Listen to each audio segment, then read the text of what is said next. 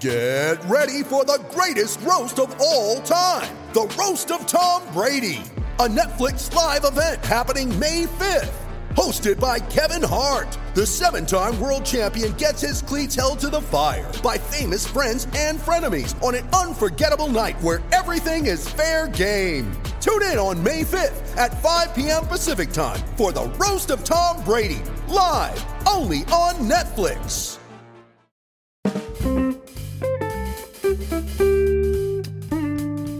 Hello, sports fans. I'm Henry Schulman here to host the recap of Game 4 of the Interstate 5 World Series, which is now Northern California's to lose after a 7-6 come-from-behind victory over the Southern Californians at Angel Stadium. The NorCals now have a 3-1 lead in the best-of-7 Golden Greats World Series, so the SoCals have their work cut out for them. Only 6 of 46 teams to fall behind 3-1 in a World Series have come back to win. And a comeback is the Game 4 story. Northern California was down 6-4 in the 7th inning when Garrett Cole, trying to rebound from a terrible relief appearance in Game 1, allowed a 2-run Rickey Henderson triple to tie the game. Jolton Joe DiMaggio then got Rickey home with a sacrifice fly for a 7-6 lead for the Northerns, and that's where it stayed. And then in what had to be one of the great encounters of this series or any series, Dennis Eckersley got the save by striking out Ted Williams to end the game, which I'm sure made Ted Williams extraordinarily pleasant afterwards. Barry Bonds hit his 5th home run of this Interstate 5 series, but he was outdone by Mark McGwire, who hit a pair of homers off Stewart, his former Oakland A's teammate. Henderson also had a 2-run homer. That was off Steven Strasburg and had 4 RBIs on the day. We bring in the genius Northern California manager, Bruce Jenkins, who chose Stewart to start his first game of the series over using Randy Johnson on short rest. And, the move didn't exactly pay off right there. So what can you tell us about that Stewart start? It really didn't. I would have thought that if Stewart was pitching to Mark McGwire at any time that he would have the upper hand. I just think Stewart was the better man. McGuire's a hell of a man, but Dave Stewart was at sort of a different caliber. McGwire lit him up twice, and in the time in between those home runs, Stewart walked him. He didn't want any part of him. So that's my obsession with Dave Stewart hardly worked out, and it's now vanished. But somehow we still win the game. Yeah, I mean, it's a testament to the great offense. I mean, both of these teams. Look, I mean, you look at the offenses these teams have, and you almost hate to be a pitcher looking at these rosters. This is one of those, sometimes pitchers won't watch the other team's batting practice. Certain pitchers over the years would do it just so they could get a feel for what the hitters have. In this one, if I were a pitcher in this series, whether I was Strasburg or Stewart or Walter Johnson or whatever, I'd be cowering in the shower having a beer. It's just tough lineups all the way around.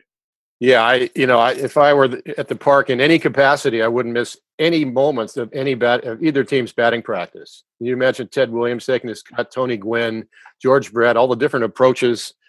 Bonds, just Jimmy Rollins, just anybody, Keith Hernandez.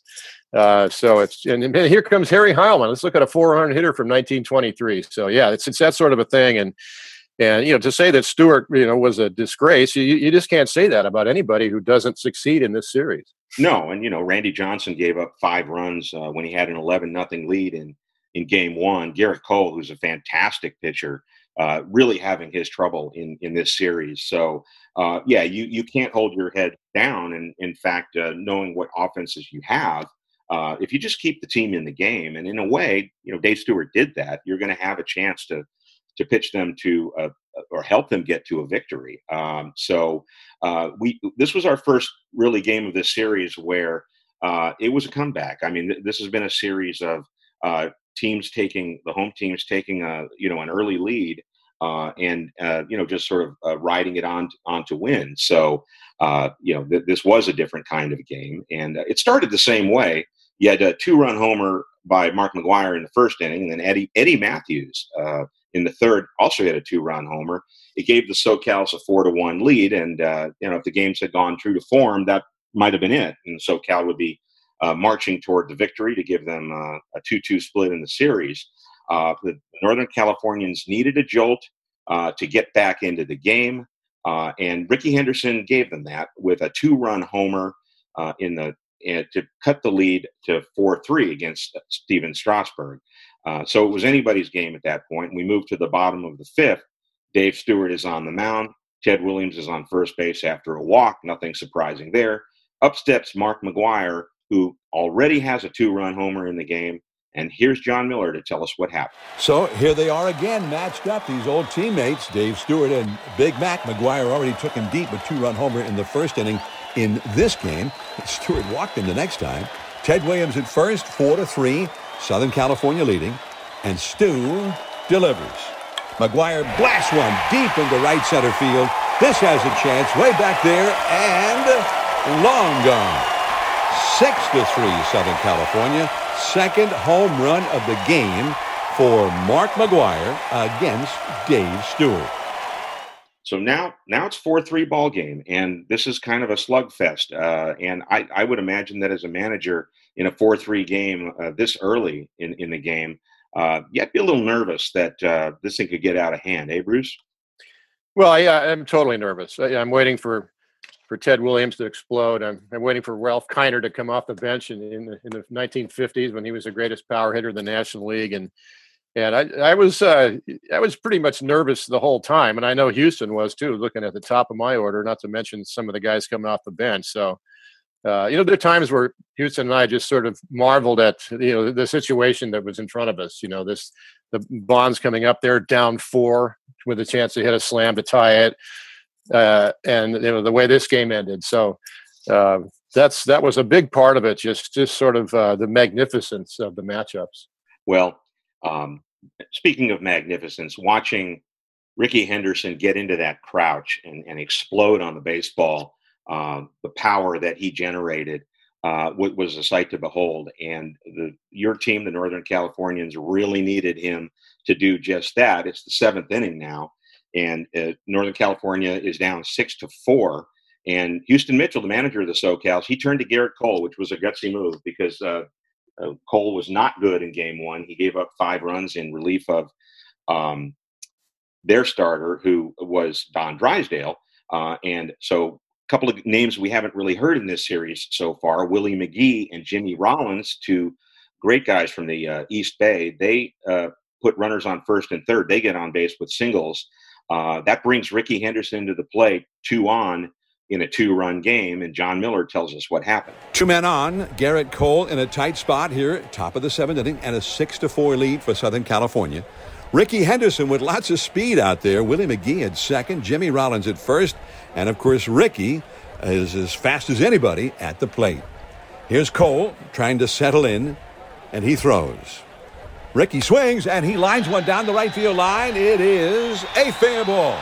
It will ricochet all the way into the right field corner. McGee races around third. He'll score easily. Rollins racing around third. He's heading home, and he will score. The throw heading toward third. Henderson in with a slide. Safe. A 2-run triple for Rickey Henderson, and that has tied the game at 6.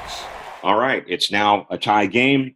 Joe DiMaggio comes up, and of course, Joe DiMaggio was one of the great contact hitters of all time. All he needed to do was get a ball into the outfield and to get Rickey home, and he did. And now it's 7-6 NorCals, and at that point, you must have been thrilled because there really had not been any kind of shifts in momentums in this game, right?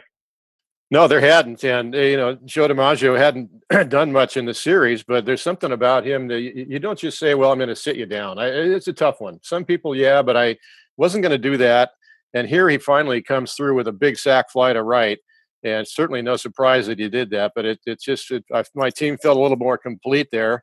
Now we've got the lead, and what are we going to do with it? Well, you're going to hopefully pitch it. And, a 7-6 lead in this series, as offensive as it had been, wouldn't seem too safe. So you turned to Dennis Eckersley, which Tony La Russa did just all the time and with complete faith that he was going to get the job done, except for that one little game in the World Series in 1988. But he was on to save the 7-6 lead that Joe DiMaggio provided with the sac fly. And with 2 outs in the ninth, we had a matchup that really defines what this series is about. You have one of the game's great closers against the best pure hitter who ever played the game, Ted Williams. 2 outs, nobody on. John Miller. Last of the ninth inning, Northern California with a 7-6 lead, and Dennis Eckersley with 2 down and nobody on, trying to wrap it up here with a 2-strike count to Ted Williams. Hey, does anybody remember the name Kirk Gibson? Anybody thinking about history repeating itself here in a big game? Well, Eck with a 2-strike count, trying to make sure that that does not happen. He sets. Eckersley to the plate, and he struck him out swinging. The ball game is over, and Northern California now has a 3-1 lead in this series, beating Southern California 7-6, and heading now to Ted Williams' hometown, San Diego, for Game 5 tomorrow. And there you have it, a 7-6 victory. Northern Californians have a 3-1 lead in the series, and this is going to be a tough one for the SoCals to overcome. Yeah, I'm feeling just awfully good about this, knowing that we're going to come back home if we need to for the last 6 and 7 in Oakland and San Francisco, and try not to get sound too cocky with the press afterward, because I have so much respect. But to think that Eckersley would strike out Ted Williams, not just get him out, but strike him out to end the game, I'm just feeling like our team is a little bit overwhelming for them. Yeah, and really what you should have done was invited some of the reporters into the room who wrote stories doubting your ability to win this series and just like moon them or something like that. I mean, that really would be a classic managerial move. But you're too classy for that. Well, they're quiet for now. I just hope that continues. Yeah, well, like you said, Game 5, this will be the last game that will be played in Southern California. It's going to shift to Petco Park, and we're shifting now to Ted Williams' hometown. So I'm sure he's going to be really up for it. Interesting pitching matchup. 2 of the hardest throwers who ever played the game. You've got Game 1 winner Randy Johnson. He's going to be pitching for the series championship for the NorCals. And he's going to be going on normal rest. So you've managed this very well so far, notwithstanding Dave Stewart getting roughed up a little bit in this game.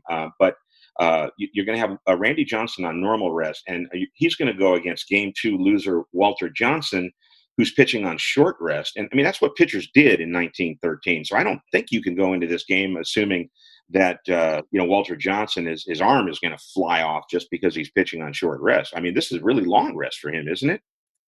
Yeah, it really is. I mean, we don't have the off days, which is why pitchers routinely worked on 3 days rest with the travel day in the World Series. You pitch games 1, 4, and 7. I'm kind of keeping that thought. The 2 of us managers here that go with the 3-man.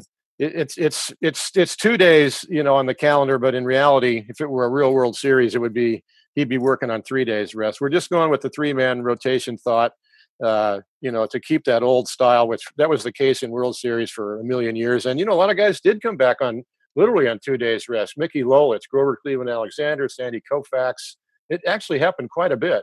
Nick Lou Burdette. So we'll just see how this goes. Okay. In Walter Johnson's era, they used to have 2-man rotations in the World Series. So this will not be unusual for him. So thank you again, Bruce Jenkins, the manager of the Northern California team in this Golden Greats World Series. We'll talk to you after Game 5. You might have champagne on your head, you might not. So good luck in the game. See you in San Diego, Henry. Thank you for listening. Be sure to subscribe to the Giant Splash or A's Plus podcast so you can hear future recaps from this Golden Greats World Series.